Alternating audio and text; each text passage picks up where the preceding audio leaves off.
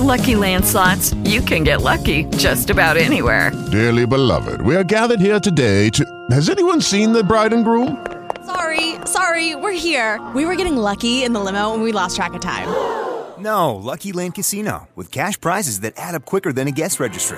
In that case, I pronounce you lucky. Play for free at LuckyLandSlots.com. Daily bonuses are waiting. No purchase necessary. Void where prohibited by law. 18+. Terms and conditions apply. See website for details. Hello, it is Ryan, and we could all use an extra bright spot in our day, couldn't we? Just to make up for things like sitting in traffic, doing the dishes, counting your steps, you know, all the mundane stuff. That is why I'm such a big fan of Chumba Casino. Chumba Casino has all your favorite social casino-style games that you can play for free anytime, anywhere with daily bonuses. That should brighten your day a little. Actually, a lot. So sign up now at ChumbaCasino.com. That's ChumbaCasino.com. No purchase necessary. VGW Group. Void where prohibited by law. See terms and conditions. 18+.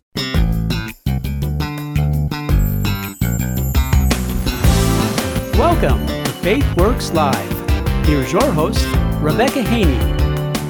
Hello and welcome to Faith Works Live. Have I mentioned? I'm so glad you're here. And we've got a really exciting episode, I dare say. And that's a prediction because it hasn't happened yet. But I am confident because I'm not the one that's going to be the subject matter expert on this one. You're going to hear a fascinating a tale of events from Tyler Hawkins' life. He's my friend. He's the preacher at Ogden Church of Christ. He's also a military chaplain with the Army National Guard. And he is studying for his master's in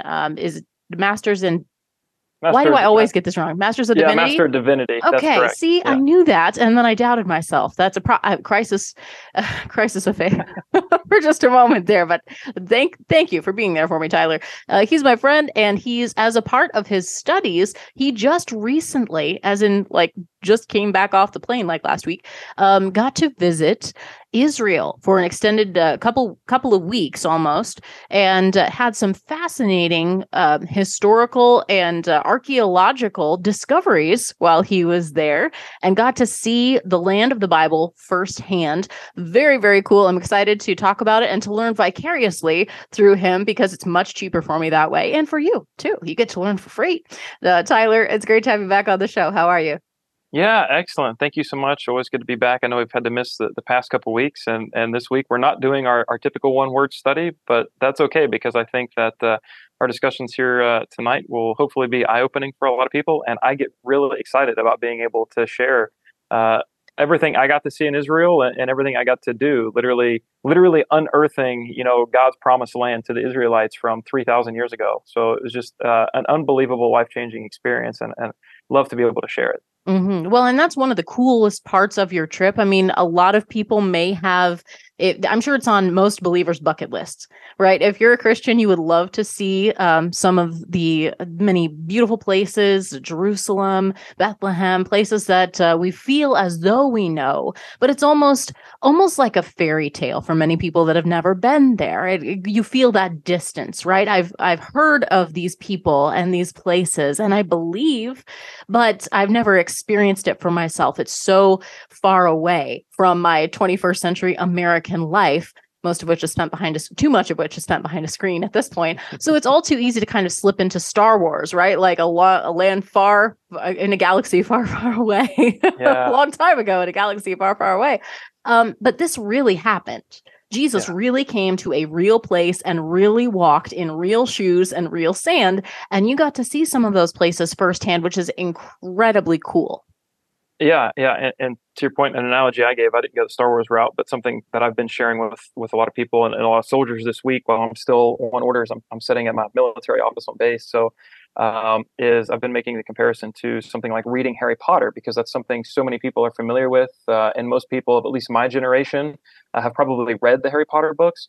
And when you read through the Harry Potter books, a location, something like Hogwarts, can feel so real. And it's you become personally invested in this fictional place of Hogwarts because of such the lively descriptions that draw you into this fantasy land.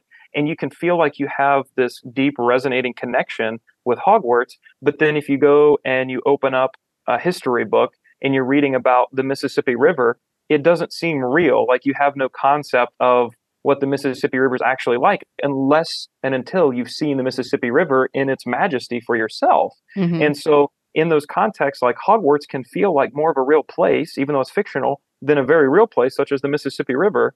And I think that in that contemporary context, most people, well, maybe not most, but here in Iowa, we're close enough to the Mississippi River. A lot of people and a lot of Iowans can go to the Mississippi River and see it.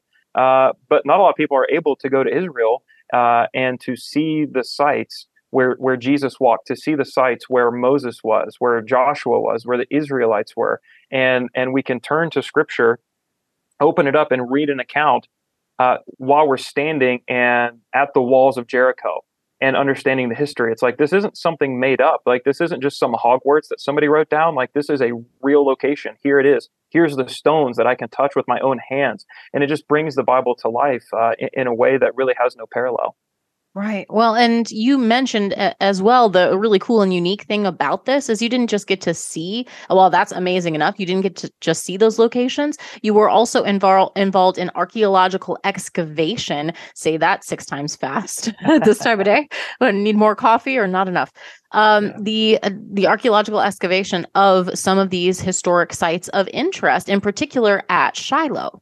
Mm-hmm. Yeah. And so that was just such a great blessing for Freed-Hardeman University, which is where I'm doing my graduate studies, that they were able to secure a partnership with an organization called the Associates of Biblical Research.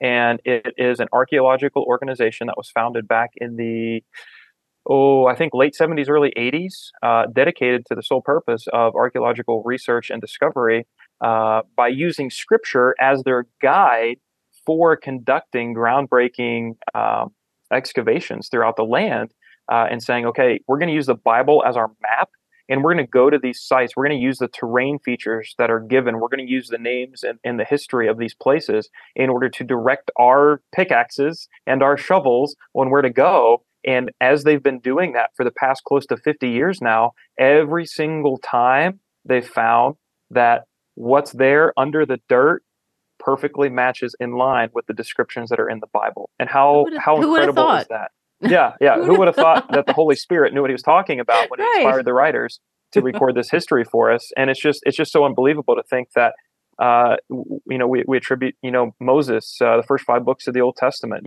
Joshua coming in up after that. I mean, these characters, these people, they date to 3,500 years ago.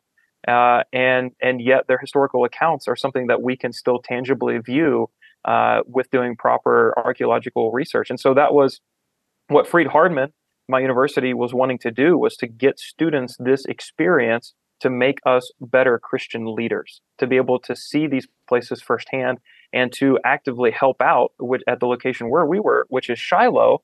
And for listeners who might not know a lot about Shiloh, Shiloh is the location where Joshua had a tabernacle built for the Ark of the Covenant.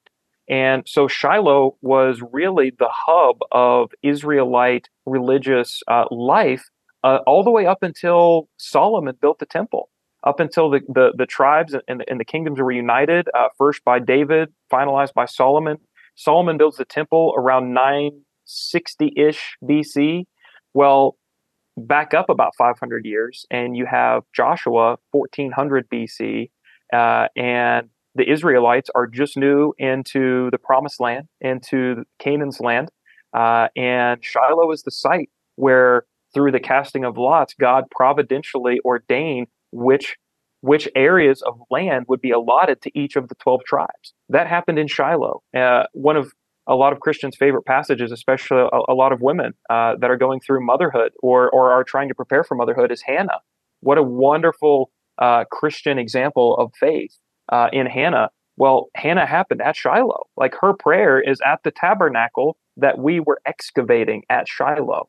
And so it's so powerful to be breaking ground in this land, knowing that, hey, 3,500 years ago, Hannah is going to Eli the priest and is praying to God for a son. And this is where Samuel was born. This is where the prophet Samuel was raised and trained as a prophet for God, who would, we know Samuel would go on to become the advisor to King Saul and then on to King David. And that's at Shiloh. And so it is incredibly important for Old Testament history. And they found it. And so it was just incredible to be a part of that team. And depending on how the rest of our discussion goes, we can talk about some specific findings, or we can branch off to other locations, because we visited 30 locations throughout the country while I was there. But Shiloh was where we spent the most time, because we were actively digging there. The other sites we just got to see and learn about informationally, but those dig sites were closed, so we were just learning about them. So you spent most of the time in of the day, your day's work, most of it was spent in Shiloh. Yeah, so we were there 11 total days. I mean, the trip was 2 weeks because of travel times and whatnot, but we were in country for 11 full days. 5 of those days were spent at the dig site in Shiloh, and the other 6 were spent on a bus going from one site to the next. And we did not have a single short day the entire time. We were keeping 16 to 18 hour long days the entire time, just trying to pack. So we're trying to pack, 4,000 years worth of biblical history into those 6 days that we had to travel around. And so we stayed busy. It sounds like it. It sounds like this was not for the faint of heart. And you had long days, and these were physical days in particular because of the digging. Let's describe what the activity is actually like at an archaeological dig site. Yeah. So the director for the dig site that we were at, it's a professor by the name of Dr. Scott Stripling, and he is one of the board members for the ABR, the Associates of Biblical Research, and he is the archaeologist who actually spearheaded the diggings at Mount Ebal, where they found the Mount Ebal curse tablet. They found it back in 2019. These findings are slow. The research is slow, and so it wasn't until this year that the official peer-reviewed journal came out about that curse tablet finding. But that the Mount Ebal curse tablet, that is being argued as the single most significant archaeological find in the past 100 years. It has totally turned upside down our understanding of history. Well, not biblical understanding of history, but for the secular historians out there that would have that previously had an extremely different understanding of world events. Now with this Mount Ebal curse tablet, they are now having to reconcile that here is this discovery that is perfectly in line with the biblical description for a piece of history that they have argued for the last 50 years of archaeological research could not possibly exist, and it does. And so anyway, that was a little bit of a tangent. Dr. Scott Stripling is leading the team at Shiloh as a director, and he describes archaeology today as the golden age of archaeology.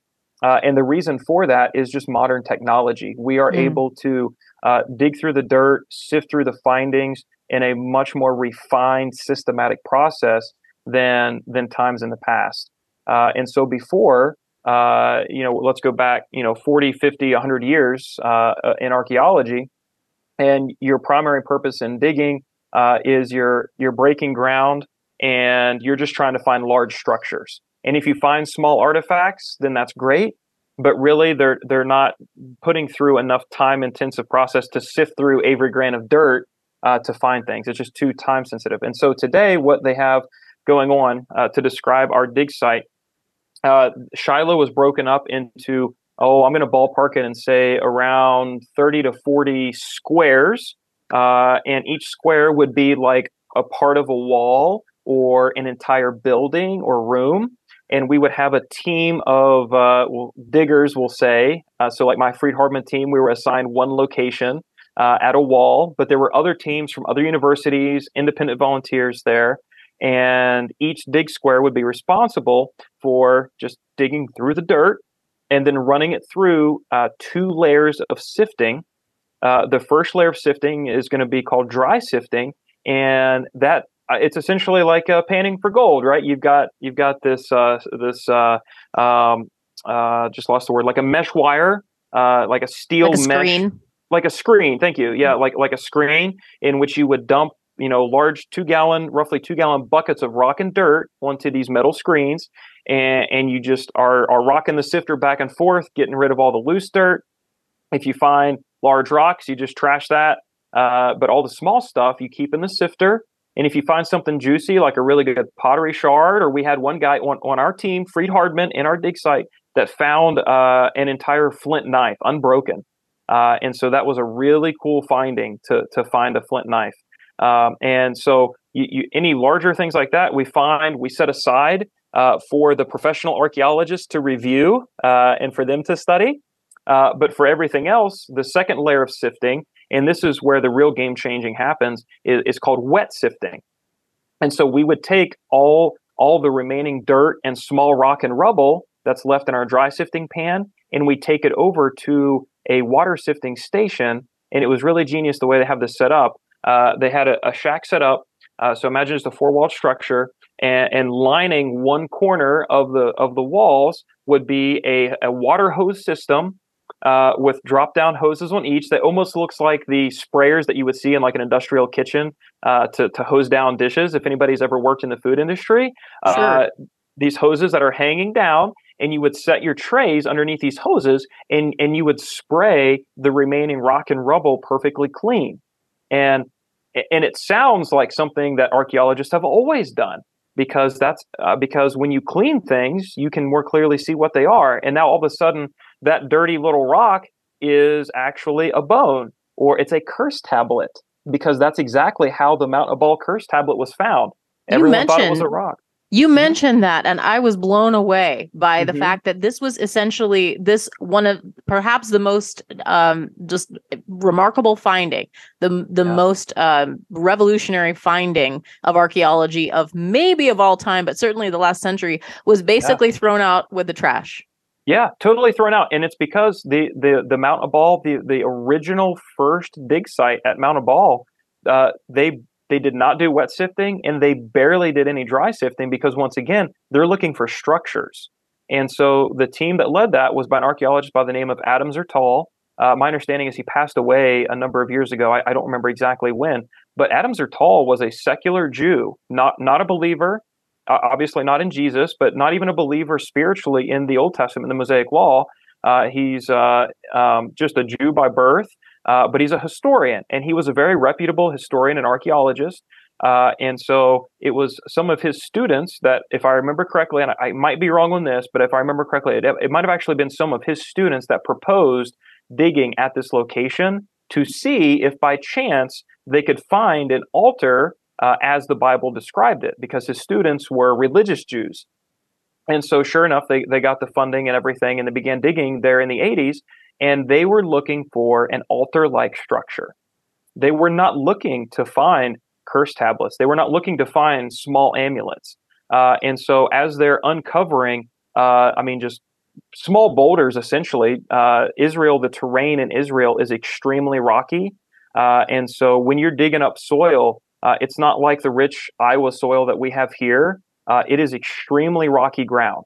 And so you're getting all this trash, rock, and rubble, and you're just throwing it out so that you can try to find identifiable structures. And so they threw out the curse tablet. And who knows what else they've thrown out? They haven't finished sifting through all that. But it was actually Dr. Scott Stripling's team. They're the ones that said, hey, we've got this site that has been identified as an altar during the time of Joshua at Mount Ebal, but no one's ever sifted through the junk pile yet. So let's take a team and do the sifting. And so to bring it back to Shiloh, the same wet sifting technology that we were using is what was used at Mount Ebal. And when they got the curse tablet in the pan, it just looked like a rock. This is just a rock like everything else. It's covered in dirt. It's got jagged edges. It's obviously a rock. Well, until you wash it clean. And now all of a sudden, hey, this isn't just a rock. This is an intentionally carved out lead tablet about the size of 2 postage stamps. It's not huge, which is how it was easy to miss, about the size of 2 postage stamps. And when they got it cleaned, it was undeniably a lead tablet. They didn't know what was written on it yet. That had to go to a lab to be studied. And then after being taken to a lab and being studied, they found that it is actually the curse that is given in Joshua 9. So you've got a curse written in an ancient form of Hebrew that perfectly lines up with the curse given in Scripture, and it's found at the location as described in Scripture. I don't know anybody that's arguing it's literally the tablet that Joshua penned. It was most likely done by a fellow Israelite from the time period as a way to reinforce the curses for all people. So I don't know if anybody that's arguing it's literally was done by Joshua's hand, but it would have certainly been done by an Israelite at the time of Joshua. And that is why it's such a profound finding. And it wouldn't have been found if not for wet sifting.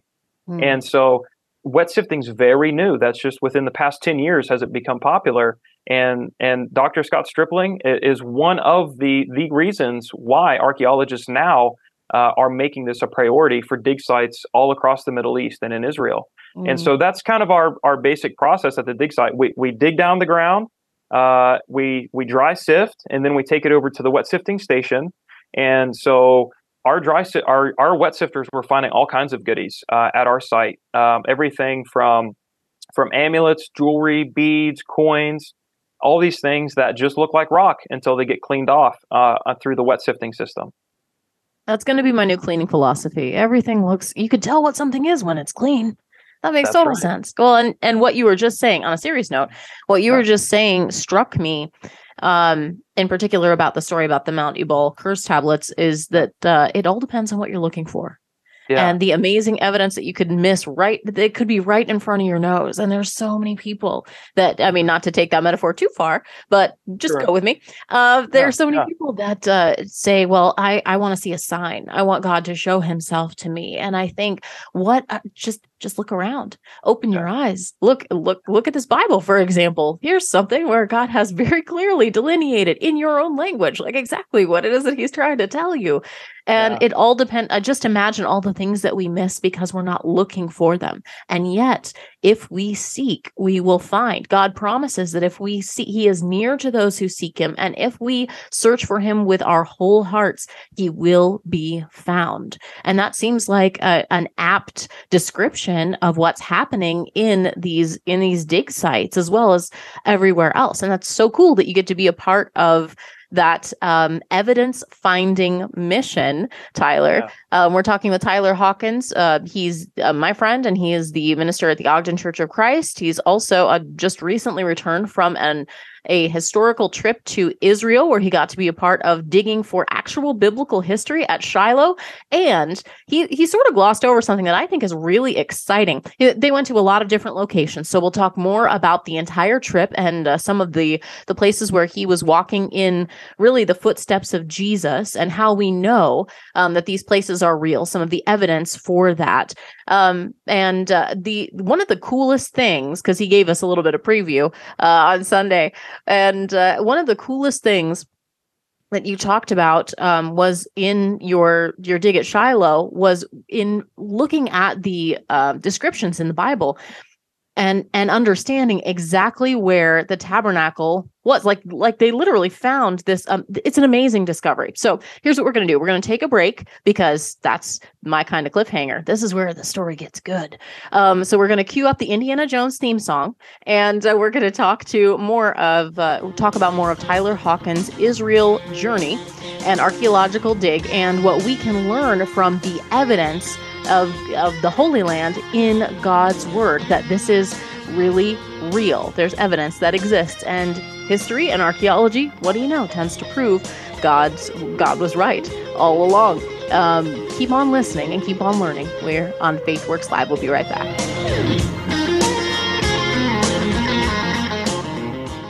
Doing your homework? Yeah, Dad. I have to explain where the universe came from. Oh, I can help. The universe just appeared out of nowhere. Science has disproved spontaneous generation many times. Something can't come from nothing. Oh, well, then it's always been here. Want some ice cream? The second law of ferrodynamics proves the universe is winding down. Your point being? The universe has an end. Therefore, it had a beginning.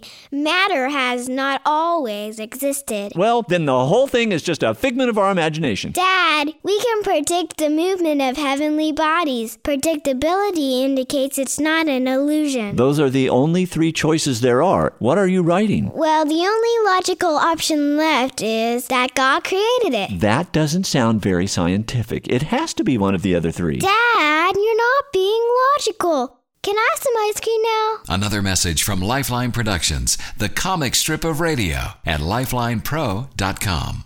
There's no better time than now to stand for life. And you can stand with Iowa's original pro-life organization, Pulse for Life. They're the longest standing nonprofit pro-life organization in Iowa, and they're dedicated to informing, educating, and inspiring a new generation to value the sanctity of all human life, from fertilization until natural death. They serve at the State House. They educate in classrooms, at events. They proudly serve on the coalition of pro-life leaders. They are on the front lines of the battle against this throwaway culture of death that we see all around us, and we are winning ground. Hearts and minds are changing, and the pro-life movement is continuing to grow. And you can be a part of the exciting things that are happening right here in our own backyard at pulseforlife.org and get your finger on the pro-life pulse. Sign up for their newsletter, find ways that you can make a difference, and how you can change hearts and minds with their pro-life apologetics course, pulseforlife.org. Now you're applying for a loan of $3,000? Yes, we'd like to buy a used truck. I see. According to this, you have assets of over $10 million. Well, I'm sure it's a lot more, but I had to put something down. So why do you need a loan? To buy a truck. It's got air conditioning. Okay, maybe we'd better list these assets. Oh, okay, sure. Not that I'd ever sell them. Let's see, there's my wife. She's been a real asset to me. It's got to be at least $5 million right there. My boy just got his braces off, and hey, he looks like $1 million. I don't think you understand. I meant real assets. What does money have to offer that my family doesn't? Well, it would definitely provide a lot of security. My wife's been with me through the toughest of times. What more security do I need than that? Well, still, you could buy a lot with $10 million. You can't buy the feeling I had watching my boy hit his first home run in Little League. Wealth. There's more than one way to measure it. Another message from Lifeline Productions, the comic strip of radio, at lifelinepro.com. You know how much we love Anonymous beef at the Haney House. It is delicious. It's wonderful quality. It's naturally raised with no steroids, antibiotics, and they just do what they do so well. High quality beef at the Anonymous farm. But did you know you can actually see where your beef comes from? You can visit Anonymous Farm. The fine folks, Dave and Mary Lynn, are the most hospitable folks I may have ever met. They'll let you feed a bottle calf and then meet the cows at Anonymous Farm. And opening soon is a special treat, Mulberry Cottage, for a stay at the Anonymous Farm. It's a family-oriented getaway, and they'll let you hike the trails out there. You can forage or bird watch or just enjoy the beautiful sunset from their porch. I'm very excited to check it out myself, and they'll even let you do a cookout with Anonymous beef.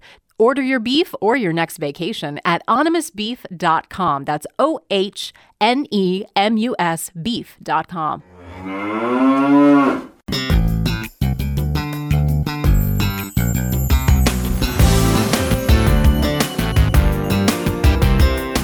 Good day to tune in to FaithWorks Live, especially if you are, like me, love history, you love evidence for your faith, and you love apologetics with a little bit of dirt on it.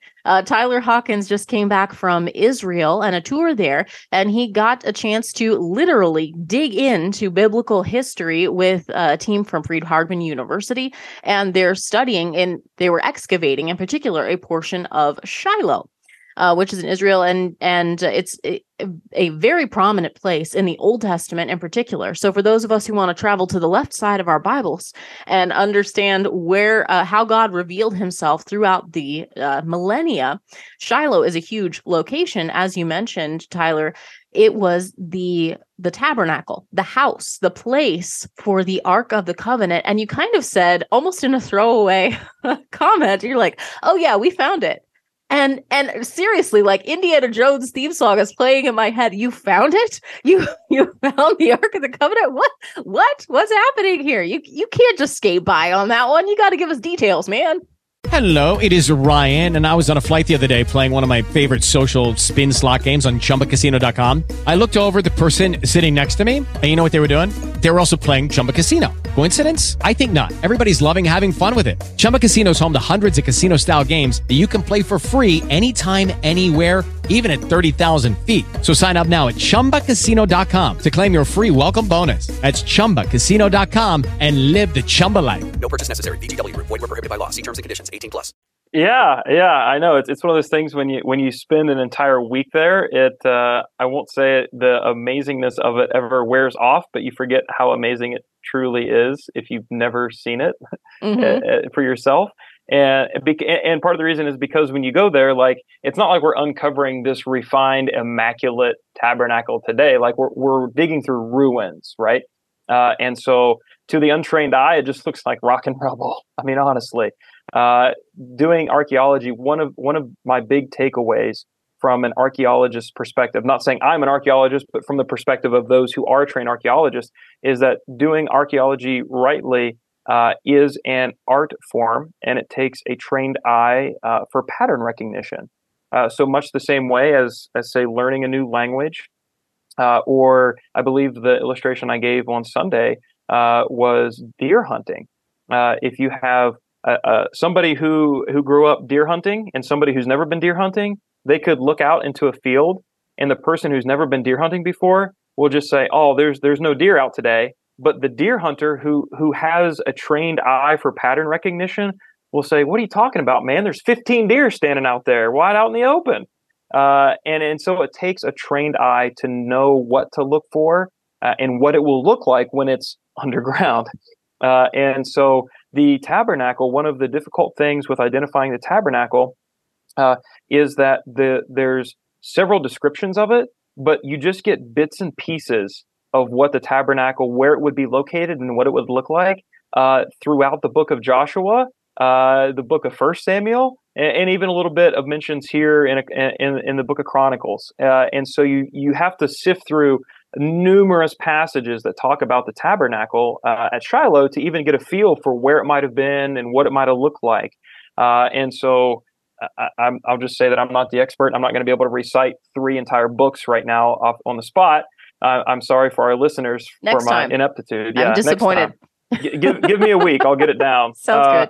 But for these archaeologists that knew they were unearthing Shiloh because of some other excavations that had been done in the past that had rightly identified it as the correct hilltop, and through some of the other artifacts that had been found, they knew that this was Shiloh, and it was just a question of where's the ark, or not the ark. We don't have the ark, but the tabernacle where the ark would have been located for over 3 centuries. The Ark of the Covenant, God's seat on earth, the place where only the high priest could go to come into God's presence during the time of the Old Testament, the place where it resided for the longest period of time was here in Shiloh, over 300 years. And so the tabernacle was found right on the hilltop. So it's called a tel, T-E-L, which roughly just means hill, but is usually a term to describe when a city would occupy a hilltop that would be known as tel. So it'd be called like Tel Shiloh is the way they pronounce it over there. And that was only discovered, I believe, 2 years ago.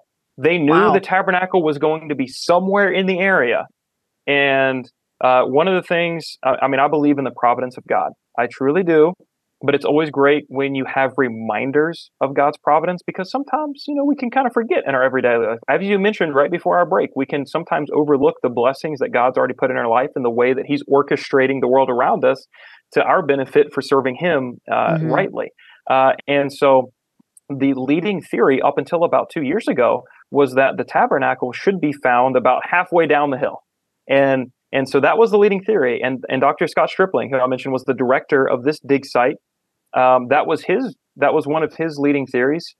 He was approaching Shiloh when he launched these excavations as we are either going to find a tabernacle down here, or we probably won't find a definitive structure because it might have been a mobile.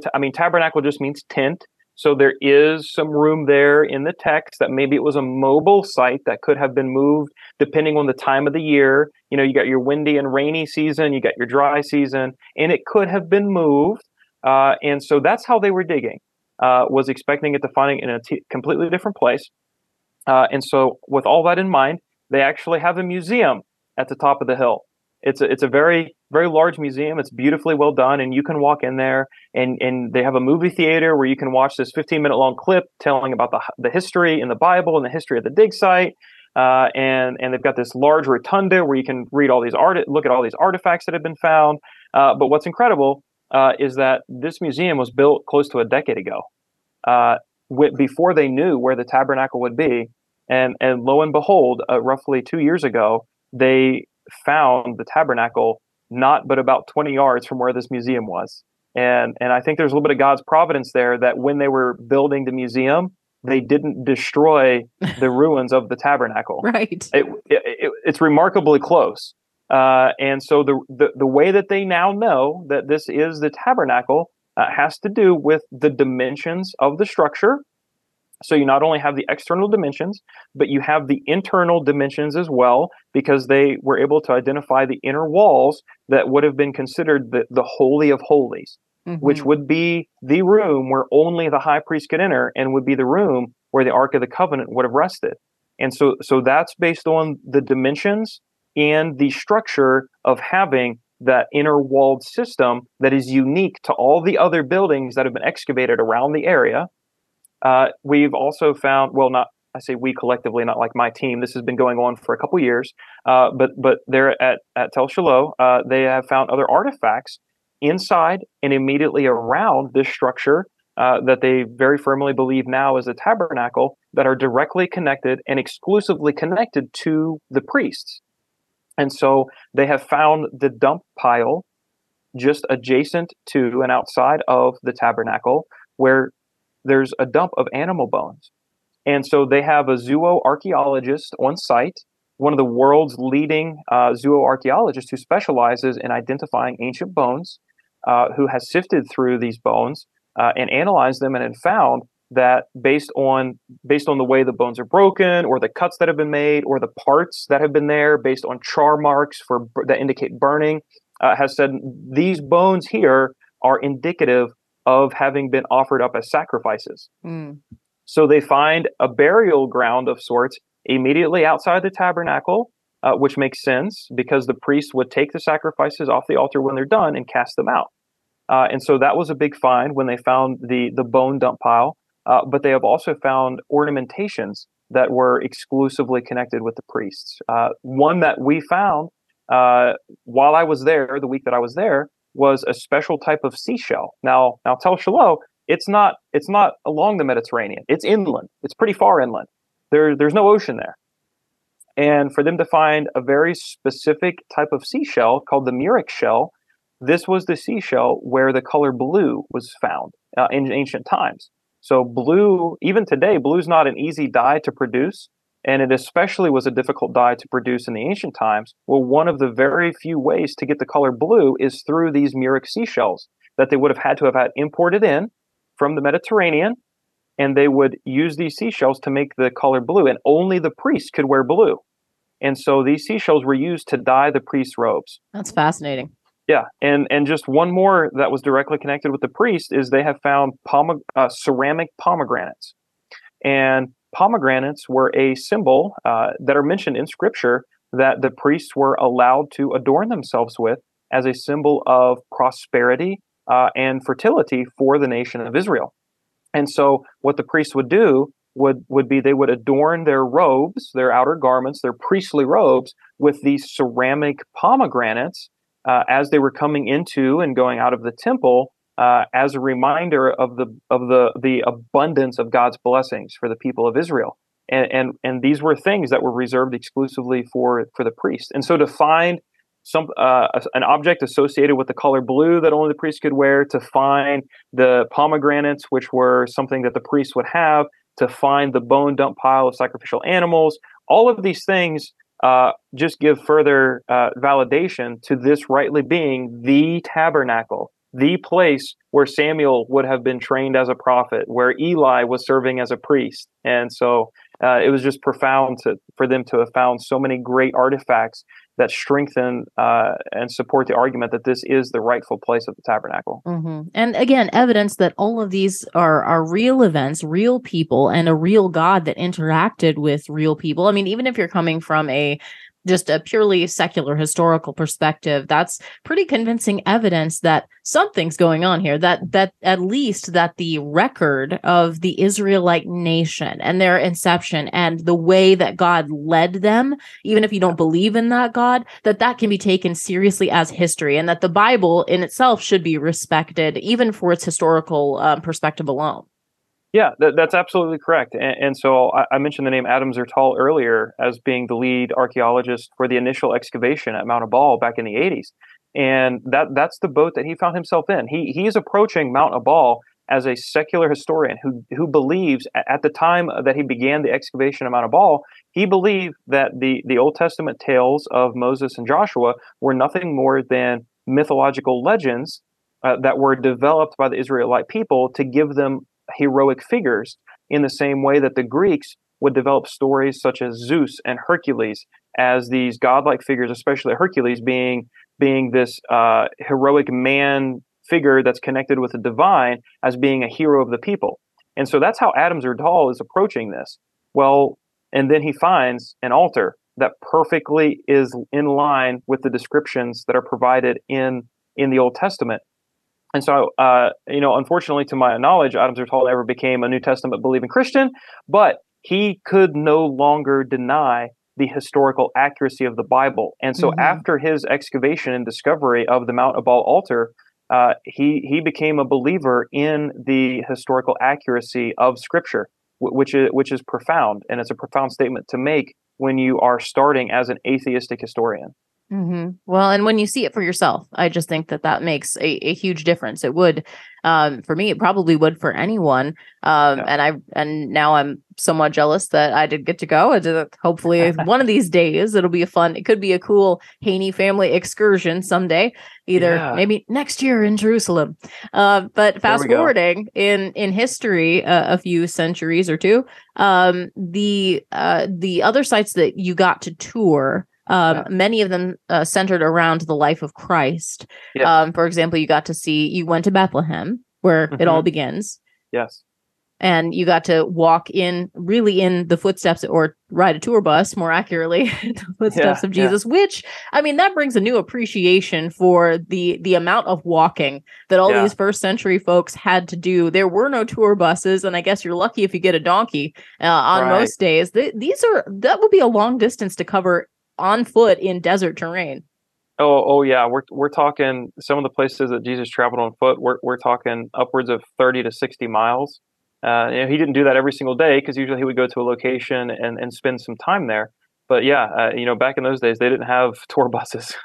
And when we were in Jerusalem, we got a little taste of that, because our first full day that we stayed in the city of Jerusalem. So I said we saw approximately 30 different locations throughout the country. About 15 of those were truly around the country, and the other 15 were all around the city of Jerusalem. And so our very first full day that we spent in the city was our first Sunday there. And we really did a walk where Jesus walked tour around the city. And by the end of the day, we were just flat out exhausted. My watch, I think, stopped tracking how many steps I took after I hit about 20,000. And we went to the Mount of Olives, where Jesus did so many of his teachings, where the Garden of Gethsemane was located, where he prayed before his betrayal and arrest. We walked through the city where he would have walked being after his arrest, where he was put on trial, where he was crucified, where he was buried, many places in the city where he was teaching, the pools where many baptisms were taking place. And so, we got to see it all. Now, obviously, there's modern day structures that are filling the land, but in many of the places where there have been archaeological sites protected and preserved and done, we can still see a lot of the first century stones and rocks and structures that would have been in place. And so it's just unbelievable to see these footstones in the middle of the street that truly do date back to the first century. And we can know that, like, this is literally where Jesus and the apostles walked. What were some of the most impactful places that you saw personally? There's a lot. So, we went to, this one's not directly Jesus connected, but we went to the Valley of Elah, which is where David slew Goliath. And we know that that's the correct valley. Once again, when archaeologists are lining up the descriptions of the terrain with the layout of the land today, and also the history that has been preserved through time, through various writings and artifact discoveries, we know that this is correctly the valley where David confronts the Israelites, and he says, "Hey, why doesn't somebody go kill that guy?" and Goliath is throwing insults, and David says, "How dare you mock my God and my people?" And boy, I get pumped up every time I think about the story of David, because that is the type of faith and fervor that I strive to have. That when somebody takes the Lord's name in vain, I want to say, "How dare you mock my God and my people that way. And so that's something I got to do was in that valley, the brook where he picked up the stones, it's still there. Like it was dry because we were in the dry season. So there wasn't water running, but I got to pick up a handful of stones as souvenirs for the kids. And so that was really cool. So that was pretty powerful because one of my favorite sermons I've ever done in all my preaching time has been a sermon on David and Goliath. Another one that I talked about in my sermon was on Caesarea Philippi with the gates of Hades. And so I could talk for the next 3 hours just about that site alone and the history that's connected with the gates of Hades. But in like a 1-minute brief overview in Matthew 16:18, it's Peter's confession of faith that you are the Son of the living God.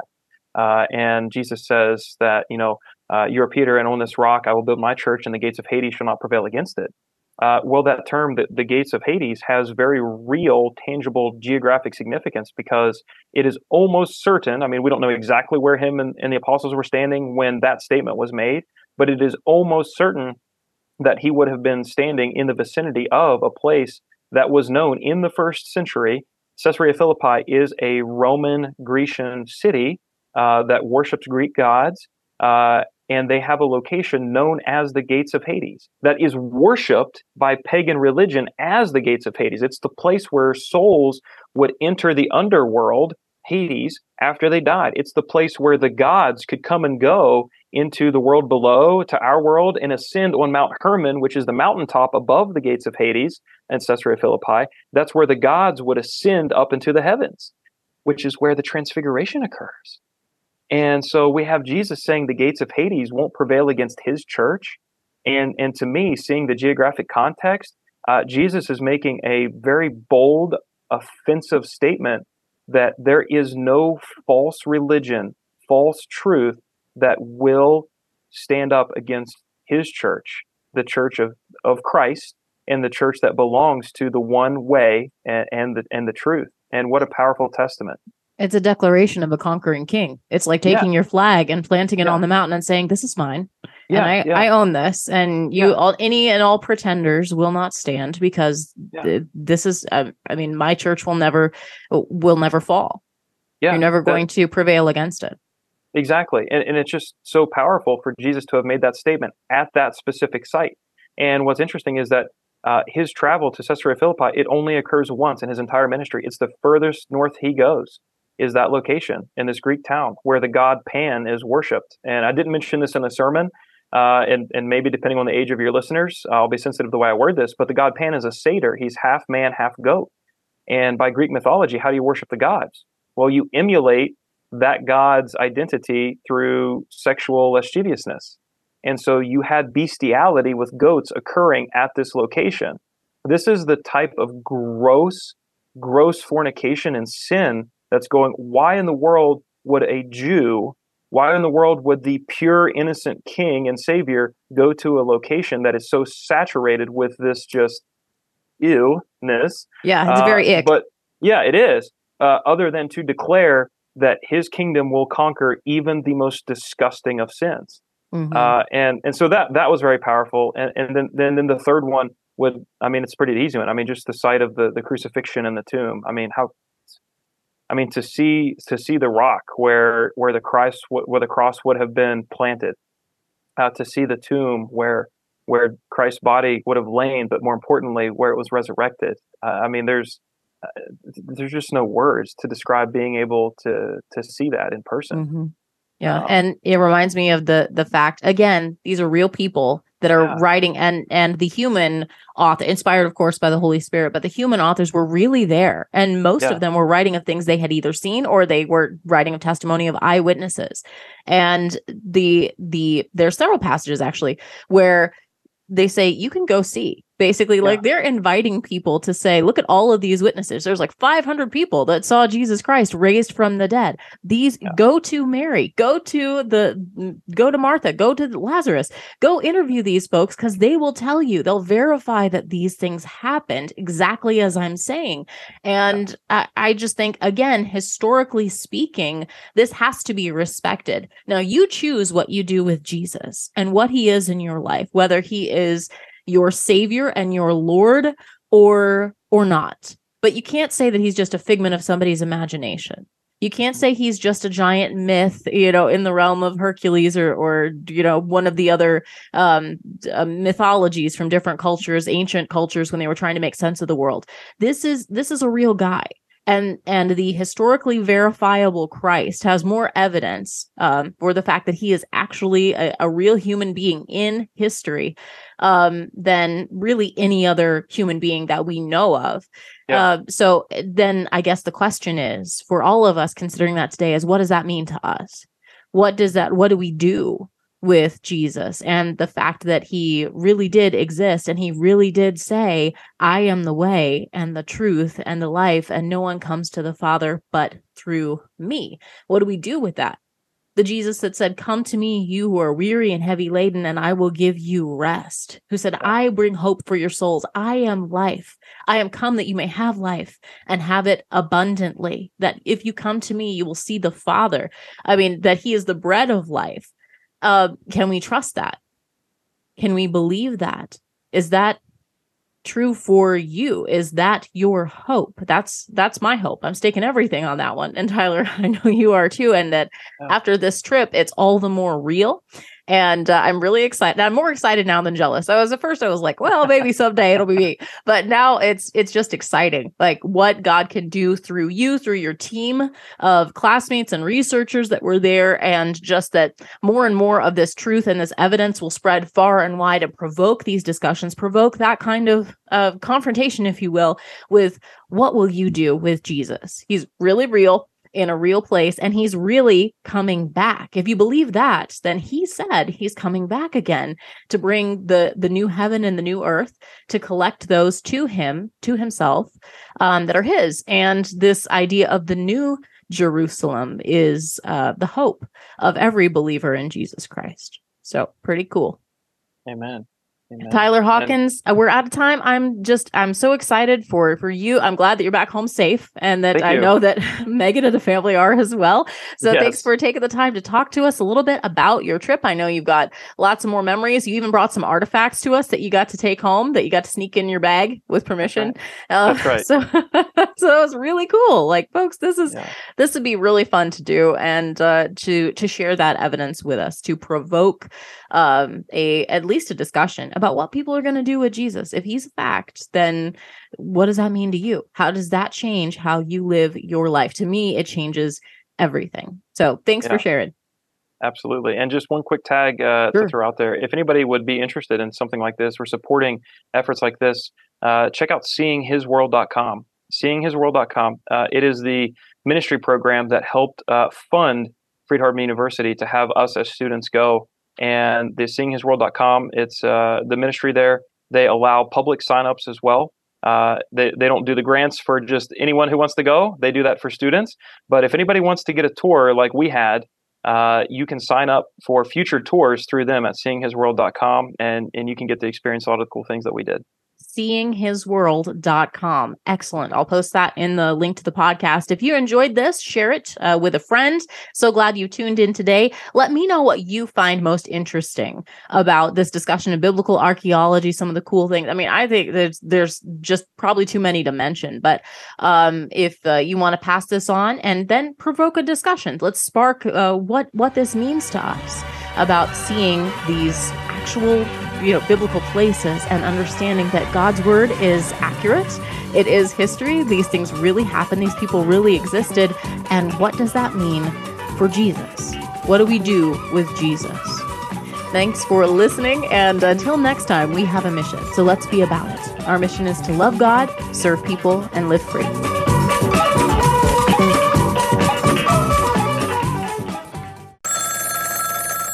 Hello. Hey, Frank, it's Bob. We were wondering if you and Frida would like to have dinner with us Friday. Oh, we'd love to. Hang on. Who is it, dear? It's Bob and Betty. When we deal with others, they only know what we allow them to know about us. They want us to come over for dinner. Ew, not again. There's a smell at their house. I know. Hey, Bob, as much as we'd love to, we're busy this Friday. Oh, are you sure you can't make it? Well, let me double check. But while we may be able to fool others, we can't fool God. Nope, there's just no way we can make it. Oh, that's too bad. We have free tickets to the bowling tournament. You mean the one that's been sold out for the last 3 weeks? Yeah. Oh, well, maybe next time. See you later. Oh, no, wait, whoa, no! But the good news is even though he knows our hearts completely, he's still willing to forgive us because he loves us. Have you talked to God honestly? Another message from Lifeline Productions, the comic strip of radio at lifelinepro.com. When a woman faces an unplanned pregnancy, every possible emotion goes through her head.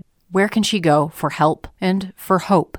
She can go to Intervisions. Here in our metro, we have 2 healthcare clinics where she will find hope and help. From free pregnancy testing and STD testing to free ultrasounds, Intervision serves women and men with STDs who find themselves in vulnerable situations. They're completely free of charge because of generous donations from folks like you. And their medical clinics help their patients get all the information that they deserve that empowers them to make life-affirming decisions. That's what they do at Intervision's healthcare clinics right here in Des Moines. Learn more at intervisionshealthcare.org. That's intervisionshealthcare.org. And you can call 24 hours a day at 515-440-CARE. That's 515-440-2273. Welcome to the game show, For Heaven's Sake. Today's contestants will compete to see whose sin is unforgivable. Our contestants are Frank and Alex.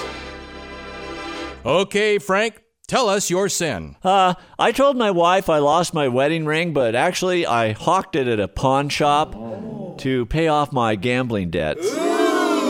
Wow, the judges rate that unforgivable. Alex, it's now your turn. Well, some coworkers and I made fun of this guy, and we beat him up.